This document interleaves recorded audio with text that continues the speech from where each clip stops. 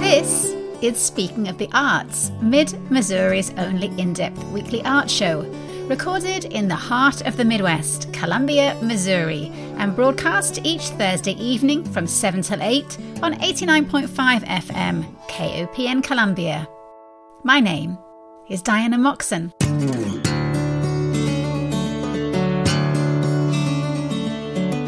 Classical music doesn't get out to the pub very often, nor for the most part does it get listened to by younger generations, and the reason for this is partly a lack of familiarity with many classical works, a sense maybe that dusty dead white Europeans are not speaking to the issues of our times, and the fact that classical chamber groups and musicians are usually behind the firewall of a pricey ticket.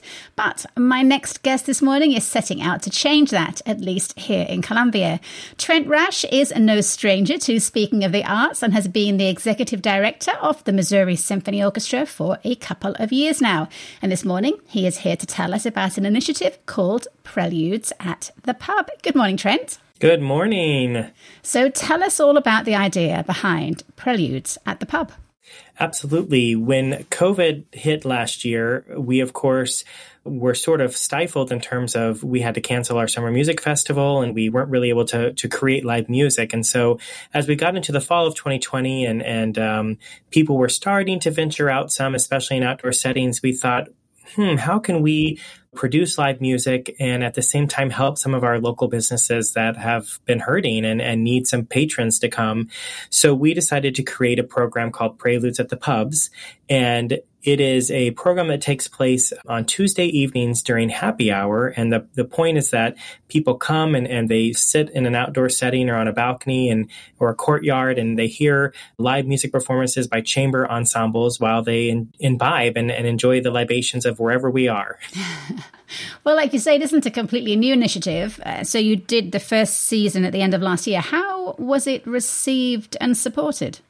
Yeah, it actually was very well received, especially from the business owners of that first group in the fall series of 2020. And honestly, we had a really great turnout of folks at each one of those events that we had. I think people were ready to hear music and to be around other people. And so it was really well received.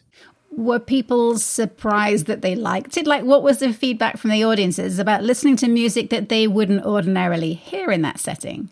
Yeah, I think there were some people who are, of course, our diehard fans and patrons of course, it made sense to them. And there were others that we actually had a couple when we were performing at Gunter Hans in October of last year that wandered in through the courtyard and said, "We heard this harp and cello duo and what is this?" And then just stayed for the rest of the evening and enjoyed hearing. So yeah, I think that what I really enjoyed is that in some places where we were, there was a younger group, a younger demographic, and it was really allowing them to see, this kind of music can take place anywhere. It just doesn't have to be on some stage in a concert hall, but we can make this classical symphonic music in any location.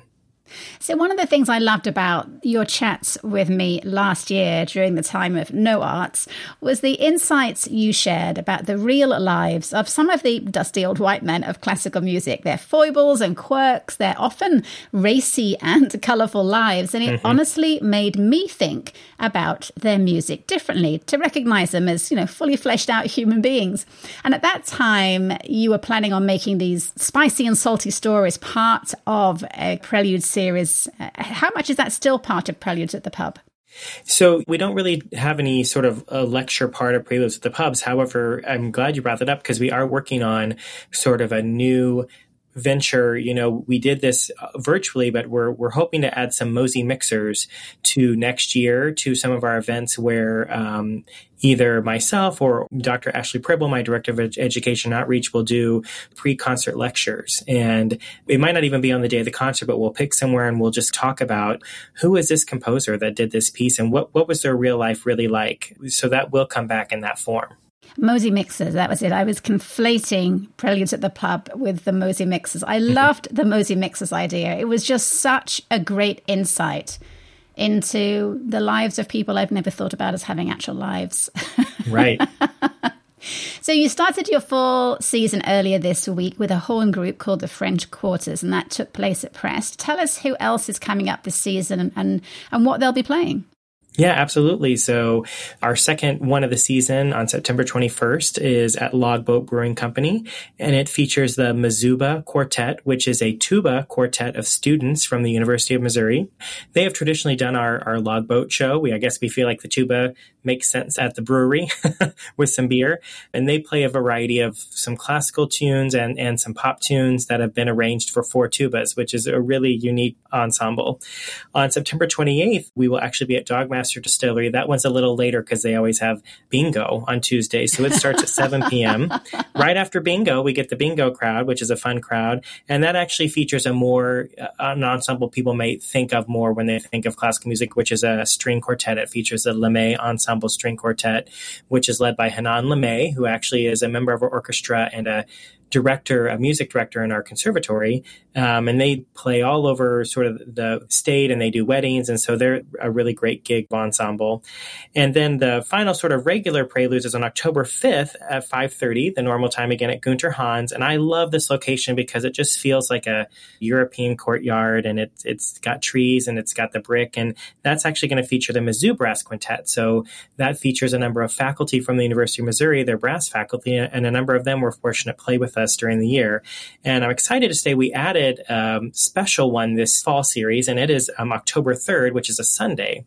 And it's at 4 p.m. and it is part of the Les Bourgeois Vineyards concert series.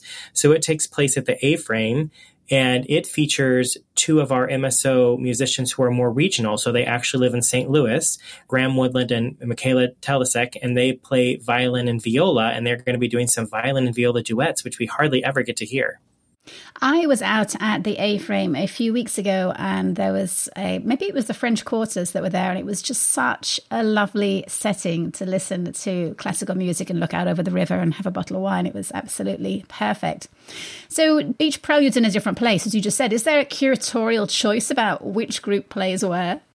You know, it's funny. I think that Ashley Pribble, my director of education and outreach, sort of tries to think about what ensemble, what sound they make, what their volume, what kind of ensemble they are, where do they make sense in terms of where they play. I do think some thought goes into that. And I never really asked her why, but I think it all depends on acoustically. Obviously, when we're outside at Logboat and that's a big yard, we need a sound that's going to carry. So you definitely get that with the tuba. So yeah, there is some thought that goes into that. But I think sometimes we also like to change for the sake of the musician. So if they've played at Gunter Hans, maybe next time they get to play at Prest, and we try to allow them different settings as well.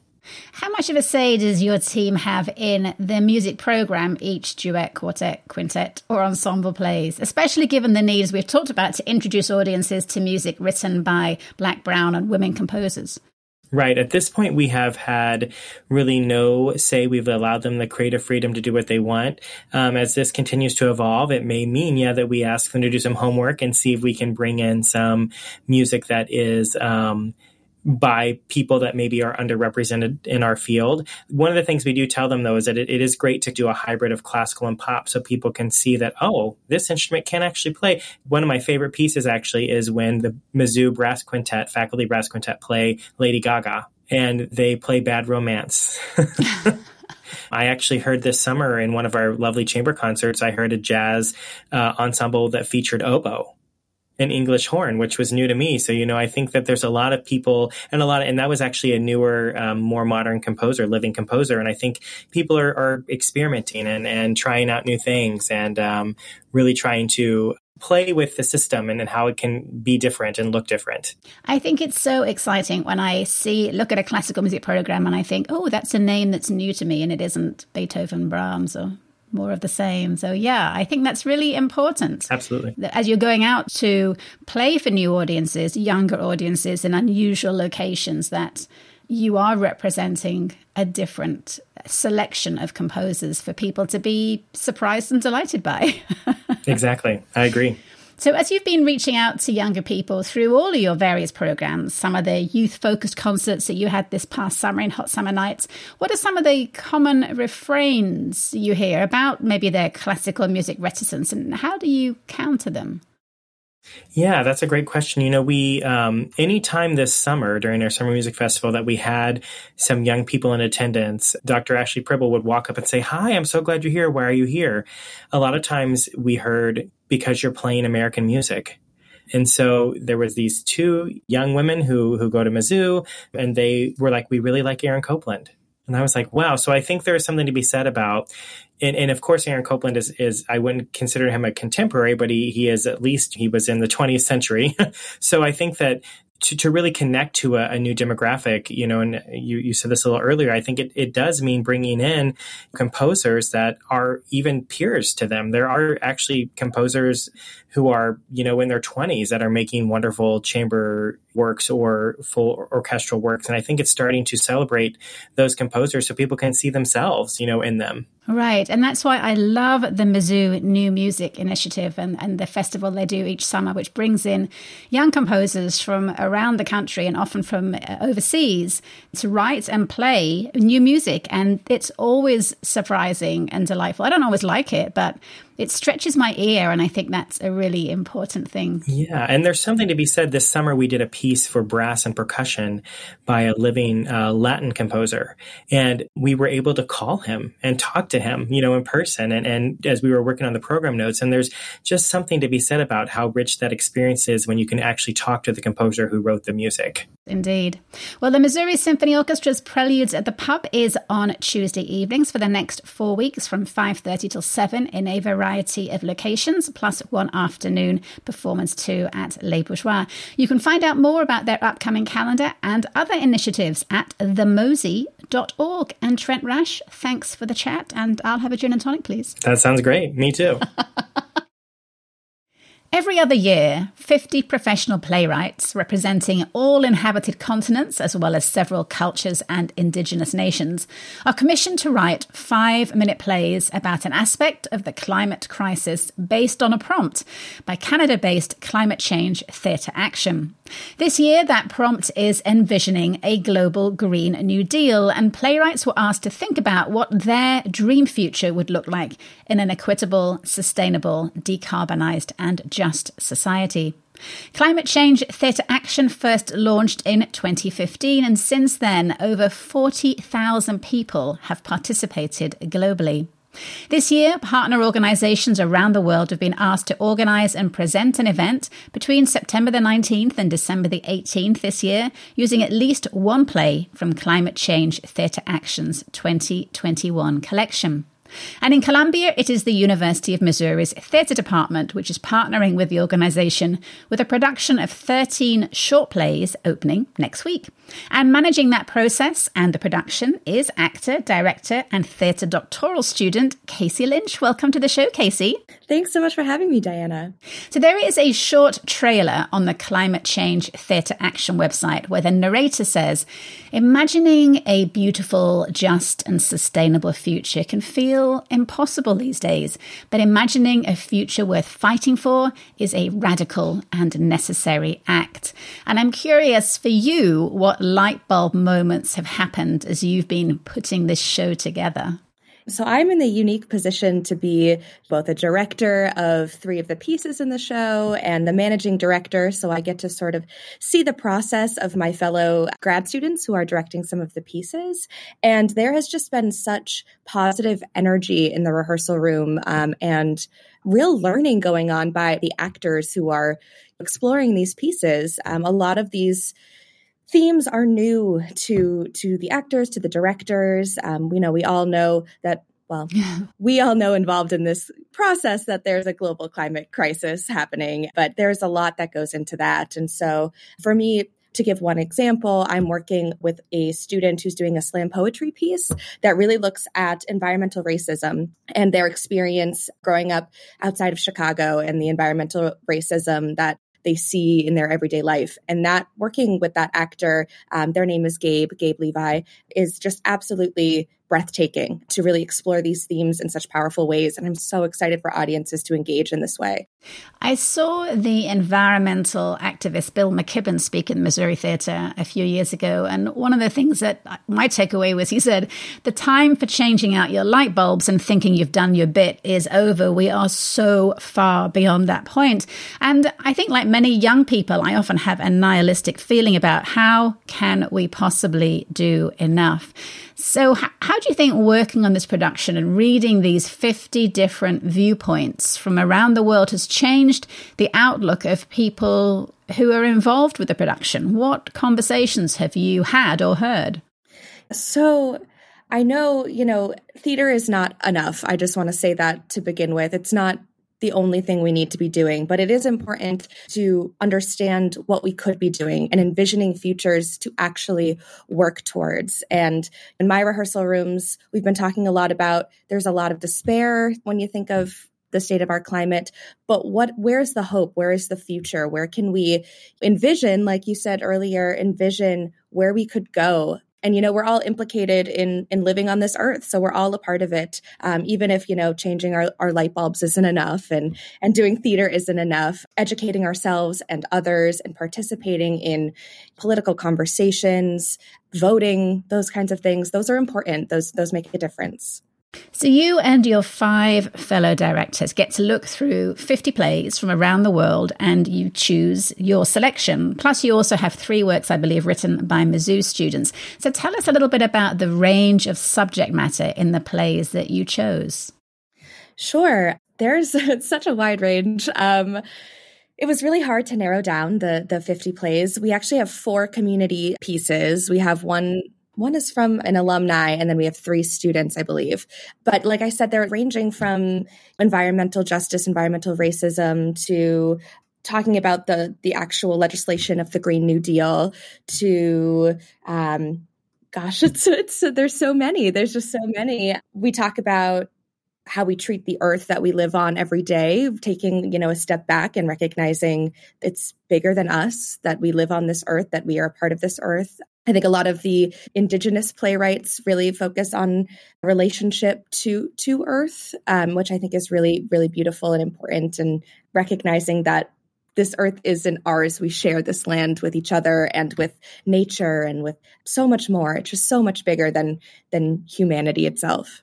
So for the plays that you have that were written by the Mizzou students, what was the selection process? Did you put out a call, or were they people that were involved and said, I have something I'd like to contribute? Yeah, so we did put out a call this summer for works, and we got quite a few sent in. And, we go through, we read them, and we try to fit in as many as we can, because we really value the local voices as well. I think it's important to have global and local perspectives to really understand our moment right now, where we are on the land that we're on right now, but also what's happening in other countries. So we got some really great works looking at one of the works I'm directing by an alumni of our master's program, actually, Taylor Sklenar, looks at what it's like to be a refugee of a land and to love a land, but to feel like a refugee, to feel like you're being pushed out of your land because of all these climate issues that, are displacing people from their homes. So you are directing 3 of the plays. You're directing The Wanderer by the Mizzou student you just mentioned, Taylor Sklenar, another one by Gabe Levi called The Birth of My Culture, and then Bedtime Story for My Future Daughter by Katie Shea-Violette, who's a national playwright. What made you choose these and want to direct these 3 specifically? These 3 pieces are all very different. Actually, Gabe auditioned with their piece. They came and auditioned and asked if they could read a piece that they wrote, a slam poetry piece. And we were just blown away in the audition room. And I asked them right in that moment, could we include this in the show? And they were so excited. And that's the piece, again, that talks a little bit about environmental racism. Taylor's piece I really love because it is poetic and has lots of metaphor, but it's really powerful and sobering, and follows the story of one person talking about their experience with climate change and being a refugee of their home. And then Bedtime Stories is a little more hopeful. I actually put that at the end of the production because it is talking to, future children that will be inheriting the work that we're trying to do now, and envisioning what a nice world we could make for our future children and our future inhabitants of this earth. And there's just a really beautiful, hopeful tone to that piece. You bring up an interesting point there in terms of how you put the plays together, what journey you take us on emotionally. You want to end on a note of hopefulness. What kind of arc do you take us on? All the plays are so different. And again, some of them are poetry as well. So it's a bunch of different kinds of pieces. And there's also a lot of dramatic pieces, comedic pieces. I tried to put them in strategic places so you're not getting so bogged down with despair. But there's some really, really funny pieces that bring such a joy to the conversation that I try to sprinkle in throughout. But, it is a conversation of, I put a piece, The Wanderer, right before intermission, which is a really sobering piece, followed by opening with a piece that's about someone who steals cows because they're worried that the cows are going to be taken away from them if we pass the Green New Deal. So that's a funny piece to start again, bring new energy, and continue the conversation. For you, which is the work that is really the gut punch? Ooh, that is so hard. I'm trying not to just talk about the pieces I'm directing, but because those are the ones I've been working with so intimately. But there is a piece being directed by Josh Saborzadeh, written by a Mizzou student, Michael Stewart, called Herbs from, we've been just calling it Herbs because it has a long name. Herbs from Mother's Botanical Garden, something. It's a long title. But I sat in on a rehearsal last night for that piece, and it is just really, it's a gorgeous piece, and it has moments that are hopeful. It has moments that are more bring you down to earth, not to be too literal, but down to earth, really ground you in what people are dealing with, the climate crisis, and what the earth is, the pain the earth is seeing and feeling, not just, again, the humanity. Climate Change Theatre Action stresses that the action part of this initiative is absolutely critical, and they ask their collaborators to think about an educational or political or social action that they can do that can be incorporated into the event. What are you doing this year for that?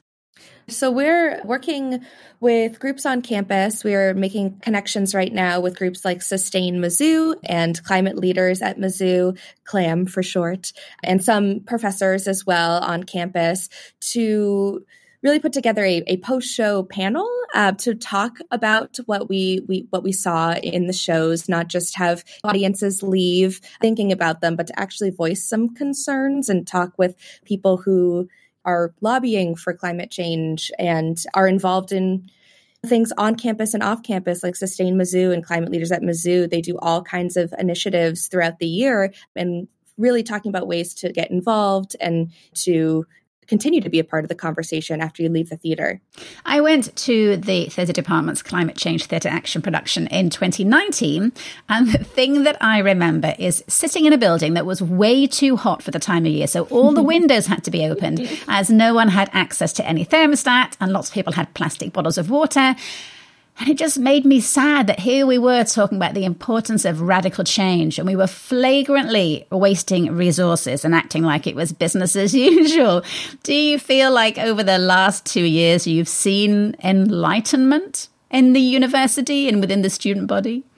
I have to say I feel so positive having met with some of the students in CLAM and in Sustain Mizzou about this project, because their energy and their willingness to do anything to save the environment and to advocate for the university to continue working on these issues is so inspiring to me. I do know, at least in the theater department, where we're trying to reuse props that, we didn't buy any props for the show. We are having digital programming, like you can get the program online rather than a physical paper copy. And those are just little things, but trying to be a little more conscious. And of course, we're going to make mistakes, and the university is trying, but we all are going to continue to make mistakes. But I think it's important that we continue to try and learn from each other and listen to what people have to say. Well, the University of Missouri Theatre Department will be presenting the Climate Change Theatre Action series of short plays from Wednesday, September the 22nd through Sunday, September the 26th at their Studio 4 Black Box Theatre on Hitt Street. Evening performances are at 7:30 and Sunday's final matinee is at 2. More information can be found at theatre.missouri.edu. Casey Lynch, thanks for being the Columbia partner for this global initiative and for taking time to chat this morning. Thank you so much for having me. The film arts landscape of Colombia is dominated by the international documentary juggernaut that is the True False Film Fest. But tucked away in late September, there is another much more modest film festival called Como Shorts, which invites Missouri filmmakers to screen their short films. The event is hosted by VidWest Studios and organized by a team of people that includes Columbia filmmaker Chelsea Wright of Tiny Attic Productions, Stephen College's Associate Professor of Film, Kerry Yost, University of Missouri's Assistant Professor in the School of Visual Studies, Katina Bitsikas, along with several other designers and specialists, including my next guest, the president of VidWest, Matt Schacht, back on the show for the second time in a month. Hello, Matt. You are certainly keeping busy. There's a lot to do, a lot of exciting projects and a lot of good people to do them with. So let's start with the origin story of Como Shorts. What set this quirky and eclectic indie film fest in motion? Well, it was a film festival made by filmmakers for filmmakers. There's a very strong grassroots film community here in Columbia. We've got 2 film schools. We've got a major film festival. And so we've got a lot of people who are doing a lot of projects. And we've got a great scene, but then when you get to actually releasing your film, there's not a lot of venues or avenues for it. And I was seeing a lot of great work being done that would just go onto YouTube and disappear into the nether regions of the internet. And that was very disappointing, to work really hard for projects and then to not have an audience. So that's why we made the event. We wanted an audience. So, I mean, it's very much about Missouri filmmakers. What else is out there in the landscape of short films of Midwest origin? Is it a busy market? Well, I think what you have is you've got a lot of talent in our area, and you've got a shortage of film sets and film projects because the state of Missouri does not have film tax credits. Film tax credits are traditionally what would bring in big Hollywood sets from out of state to film here. So Missouri has all this talent, and artists being artists, they can't not do their art. So there's always projects being made, and I just hate seeing good work that's just not seen. And I think that sharing your art is not just part of completing the process as an artist, but it's about supporting the next generation, about allowing them to see another artist in action, to find mentors, to be able to meet with other artists and have conversations, to talk to regular audience members who are just curious about the filmmaking process and want to engage with it on a deeper level than what you're going to get from streaming on Netflix. So this year you have, I believe, 8 films, unless you're still adding to them, that range from dental hygiene, a cleaner specializing in unattended deaths, a nanny who gets a strange proposition, a deathbed visitation, a little horror, some climate change, and an LGBTQ coming out story. It's a great range. What is the application and selection process for filmmakers? Well, our main requirement is that you made your film in Missouri or you're a filmmaker with a strong Missouri connection. So some of our films were made in the state. Other films were made by people who went to the University of Missouri Film School and then moved elsewhere or did their project elsewhere, but still have roots to Columbia. And our aim is to make these films and filmmakers approachable. We want there to be tangible, real-life opportunities to meet these people and to continue to have the conversation that these films can be provocative. You watch a film, a really good one, and you want to talk about it, right? You want to continue to think about the story, and what better way to do that within the filmmaker or the crew who made it. Right. How many shorts were submitted this year and didn't quite make the cut? I'm surprised there are only 8. Well, I believe we probably had somewhere between 60 and 70. Wow. And my program director may be like face palming right now if I got that number completely wrong. But I'm going to tell you that filmmaking is a lot of trial and error. It seems when you see a well-made film, that is the culmination of years and years and years of practice. Just the same way if you see an expert pianist at a concert who can just fly through these amazing songs, they make it look easy, but it's years and years of practice and dedication. Very few filmmakers make one film and have that be a great film. And so we get a lot of people who are practicing, who are experimenting. They're learning their voice, they're learning the tools of their trade, and their submission to the film festivals are partly about getting feedback in a very binary way, like accepted or rejected. And so it's part of their journey as filmmakers to see, am I accepted by this festival? And if so, you're going to get the more nuanced feedback of actually being in a theater and having an audience watch your content in real time. And filmmakers are very, very much in tune. Like if somebody laughs when they're supposed to laugh or they cringe when they're supposed to cringe, filmmakers love that because it means that they're successful in telling their story.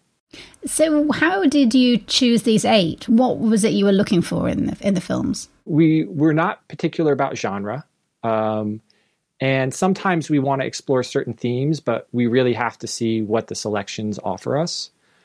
We have about a 2-hour limit. That's about as much as an audience is going to want to sit for films. So we try to fill up between 90 minutes and 120 minutes of content. And we're always looking for diversity. So we're trying to make sure that all our film aren't white men. And then we're looking for quality content that celebrates the local film scene. I mean, we don't want to just show student films where you can see people are trying, but they don't quite get it. We want to show filmmakers who have achieved something in their work, because the real goal here, I think, is to say, hey, filmmaking can happen here. If you are a cinematic storyteller, if this is a craft that just is in your blood and you want to do it, don't feel like you have to move to Chicago or New York or LA to follow your passion.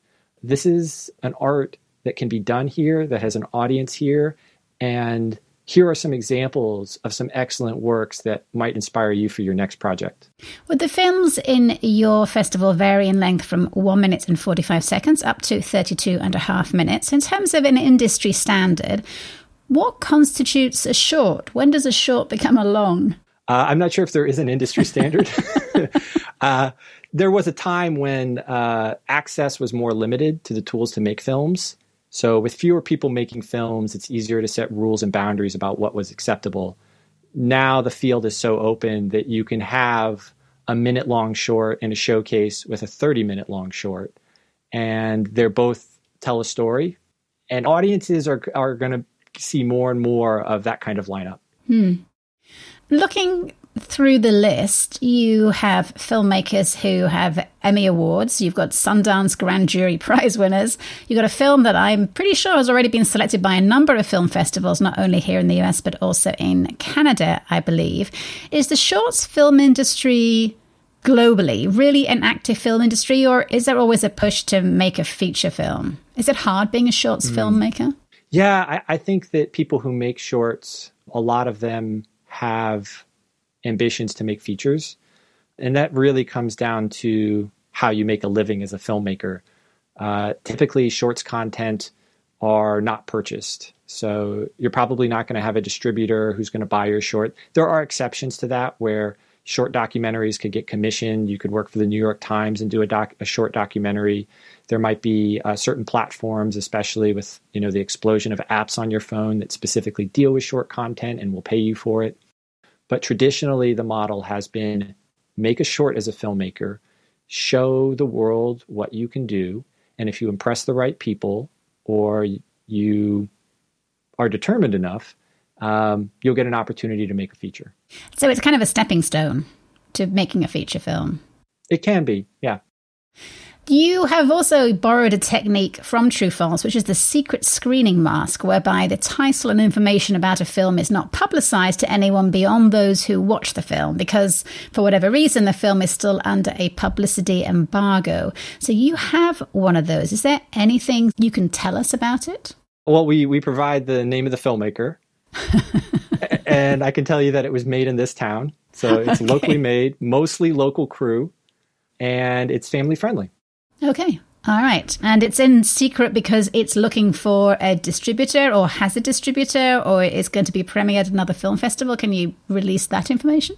Sure. Yeah. It's secret because what we'll be seeing at the showcase will actually be a rough cut of the film. So you'll be seeing a film before it's been polished to its finest sheen. And the filmmaker will actually give a presentation about where their film is at and what they're seeking and what their intentions are. So it's a really unique opportunity if you're accustomed to watching films that have been completely polished. What does a film look like when it's in Genesis? So the festival runs for 3 days and you show the same films each night. So there's different music, but there's the same films each night. And on night one, you do have an additional component, which I love, which is the film pitch contest. So tell us about the film pitch. Well, what better way to get people excited about making films than actually launch the pre-production for a film at your festival? So we invite local filmmakers with scripts for shorts to submit. We will allow up to 3 filmmakers to pitch their script to our audience. Whoever shows up on Thursday is the audience. The pitches are around 3 minutes long. And then after the pitches, we hand out tickets and the audience votes for the film that they are most excited about or that had the best pitch.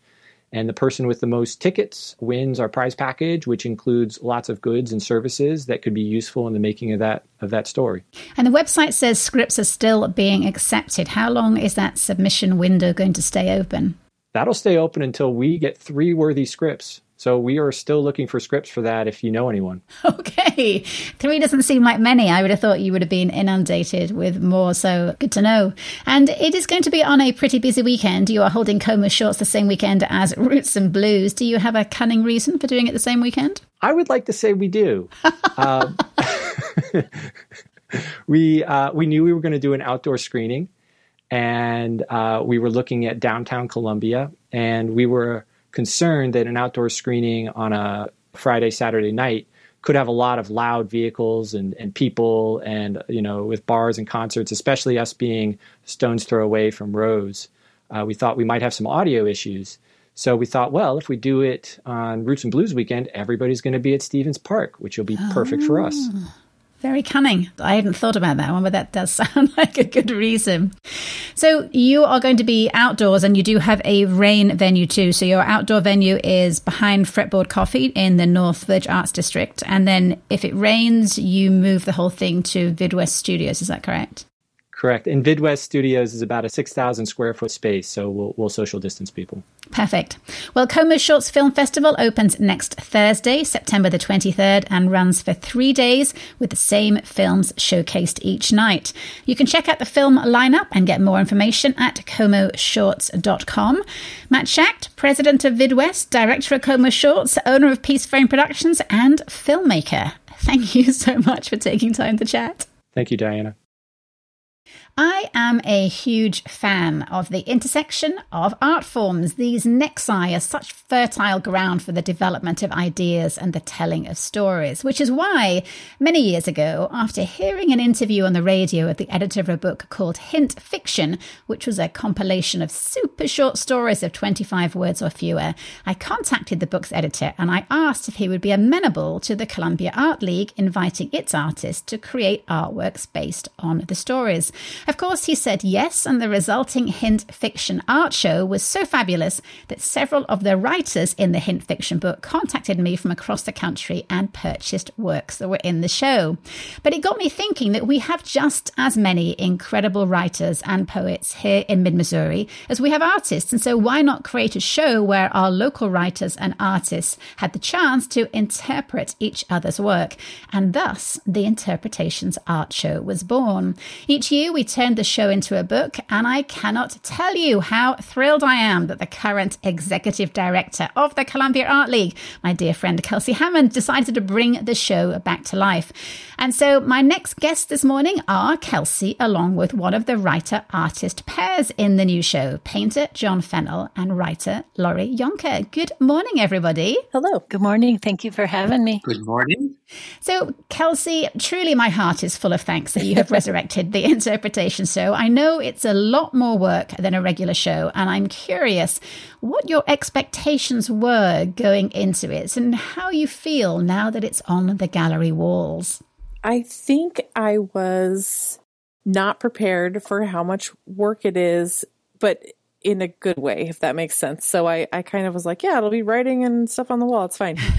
And then when I started to go around and read the pieces, I had read them as they were coming in here and there and spot checking things and whatnot. But seeing it on the wall together, always a show looks strange on the floor. You know, when the stuff is like sort of leaning against the wall, waiting to go up on the hanger, you're kind of like, is this show going to work? I don't know. It seems weird. And then when it gets on the wall, it sits in its space and you have this interaction with this piece of visual art that you just say, oh, okay, I understand it now. Or for some reason, there's like, I'm eye level, I understand it. And so now paired with a writing, it creates this depth to the visual piece. You read the writing again, you have this back and forth between these things. So it really made the work come to life in both ways. I mean, and I suppose that's what the whole show is about, but it was really impressive, I think is the word. I wasn't ready to be as impressed as I was. Well, explain a little bit about how the show is put together in terms of the application and the jurying process. Yeah, so we had a submission process. A bunch of artists apply, and then they're juried by, this year we had 2 jurors, and then the writers, same thing, we had 2 jurors, other writers who read every piece and then selected. And then Karen and I actually, mostly Karen, paired up the initial pairings. So we put the pieces together that we thought, yes, these might work together. These folks seem like they have something in common. And then we emailed everybody and said, here you go. Here's what you need to look at and respond to. So then everybody sends back their responses, and then you hang the show and you pair up the 2 pieces together so that you have the original visual piece with the response writing, or the original written piece with the response visual artwork hanging next to each other in the gallery space. People used to ask me if the pairs were a direct swap. So the same artist and writer were working with each other. And I said, yes, I couldn't think any other way. Yeah. Everybody's in pairs. Every artist Correct. and writer is a kind of a paired team. So one of the restrictions I imposed on the writers was that works had to be 100 words or fewer. My reason being that people have short attention spans, and if there was more than 100 words, they'd likely skip the reading. You have been a little more lenient than me and allowed, I believe, 150 words. What convinced you to be more word-friendly, Kelsey? I would love to say there was some amazing epiphany for us, but I think we just thought it was 150 words. So we just went for it. And now we're in some ways creating more paper space to have it fit on the wall. And that is fine. We create problems for ourselves and then we solve them. That is what artists do. Well, one of the ideas behind the show is that we all interpret the world differently. And so to stay true to that concept, the identity of artists and writers working in their pairs is kept a secret from each other so that they don't confer, but truly interpret. So Laurie and John, both of you, I believe, are alumni of past interpretation shows. And I'm curious about how you feel when that email arrived from me and now Kelsey, and you're about to see the work you'll be interpreting. Laurie, let's start with you and that moment of apprehension. Oh, I get excited. And when I open it up and I see how much color is included, I'm extremely glad because I'm a color person. And as a writer, it's so hard sometimes to describe color. So even Mark Twain probably struggled to talk about the green on the Mississippi, the woods along the Mississippi River.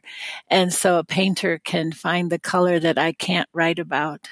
And Laurie, last time you were in the show, you were just saying to me that you had a photograph and you were excited that this time you had a painter. Was it more of a challenge working with a photograph? It really was, because the photograph is so explicitly real that you're afraid to move away from what you see. It was about someone making a phone call next to a bridge, and it's hard to leave the phone call and leave the bridge to write from your heart or from your emotions or from your memory, your life. John, what about you when you get that email? What are you thinking and feeling? I've talked to many other artists who have done this before, and there's a sense of dread.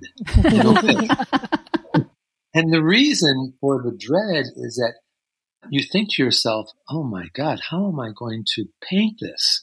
Because there's usually so much in the passages that you have to say, how do I reduce this? I don't want to illustrate this. Mm-hmm. There's a tendency, I think, for some artists to be able to say, well, illustration is the only way to interpret this.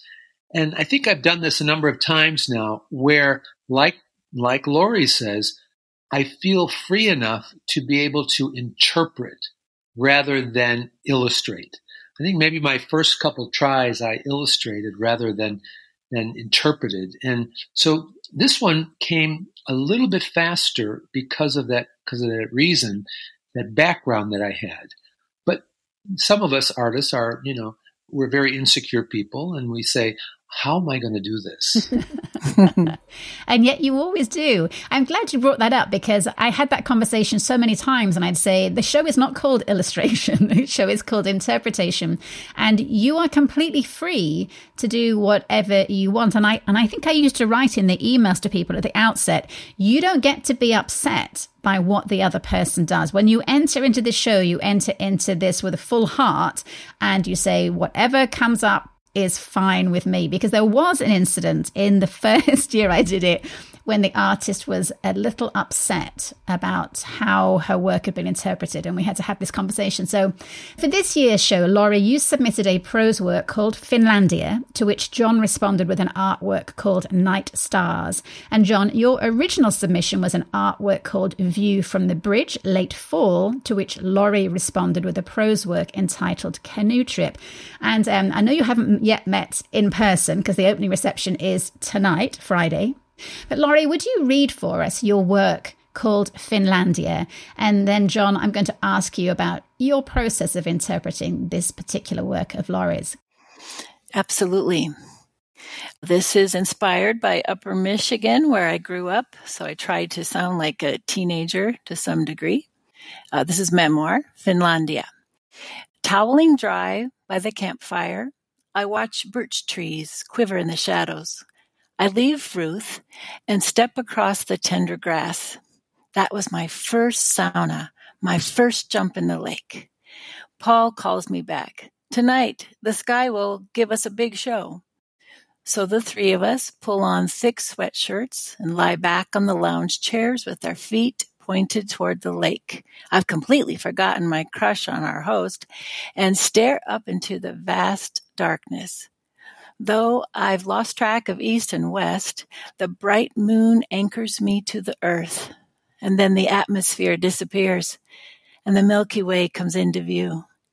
It isn't long, and I see my first shooting star.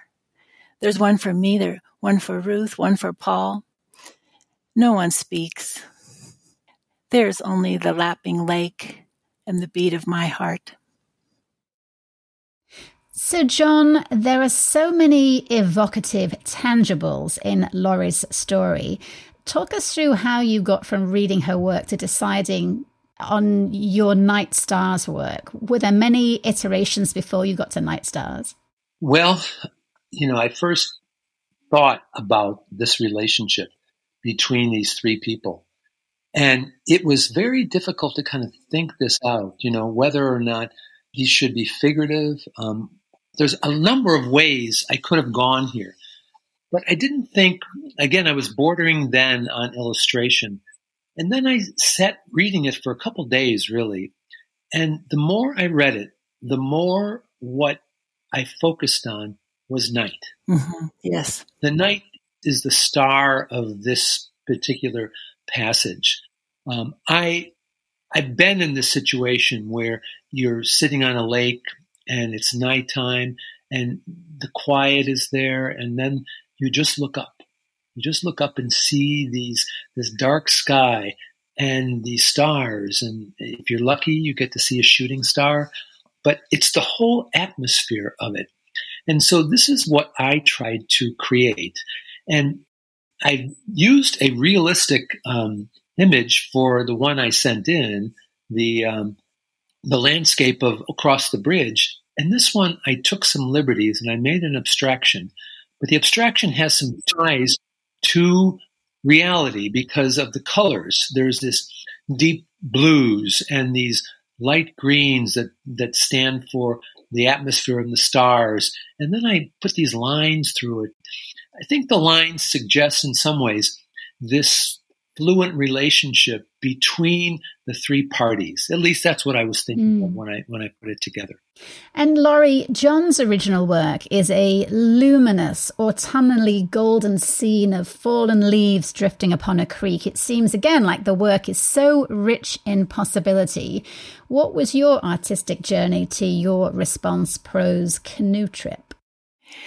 Well, because I teach writing to children, when they're writing, I also write. So I kept thinking, well, I need to come up with something for his painting, which is vibrant, right? The yellows are the most beautiful yellows I've seen. And it seems like it's backlit from behind. And I'm thinking, well, the kids are writing, and I'm thinking, well, this has to be about me. You know, I love light and I love colors, and I'm always thinking and talking color and wearing shirts that look like his painting. So I had to bring myself into it. Which is, again, my northern roots.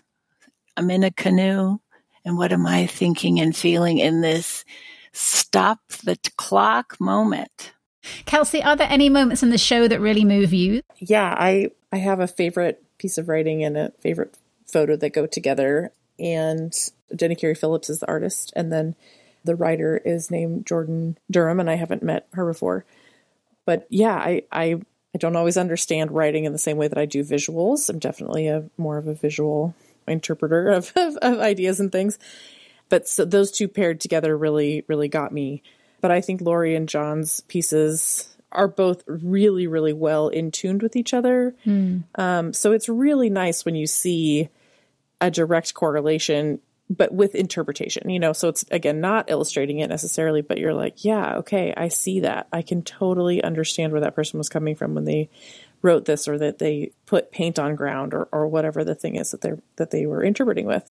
Well, it is always a beautifully intriguing show. The 6th edition of Interpretations will be on display at the Columbia Art League through October the 15th, and you can view it both in person, wearing a mask, or online at columbiaartleague.org. And whilst you are in either location, be sure also to check out the gorgeous works of Amy Stevenson in the South Gallery, and her works will be up through October the 2nd. Kelsey Hammond, John Fennell, and Laurie Yonker, love your work. Thanks for the chat. Thank you. Thank you. It was a delight to be here.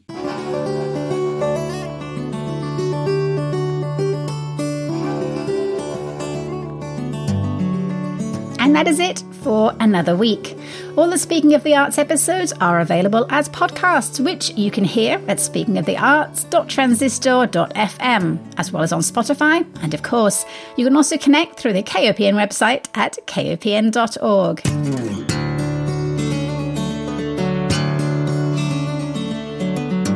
Thank you to my guests today, Trent Rash from the Missouri Symphony Orchestra, Matt Schacht from Como Shorts and VidWest, Kelsey Hammond, John Fennell, and Laurie Yonker from the Columbia Art League, and Casey Lynch from the University of Missouri Theatre Department. Thanks, as always, to guitarist Yasmin Williams, whose song Restless Heart opens and closes the show. You can find more of her music on Spotify and on her website at yasminwilliamsmusic.com. Finally, thank you so much for listening on all of these Friday mornings going back for 3.5 years. I will be back next week with more peeks behind the arts curtain, but it will be on Thursday evening from 7 till 8 p.m. Until then, stay arty, Mid-Missouri.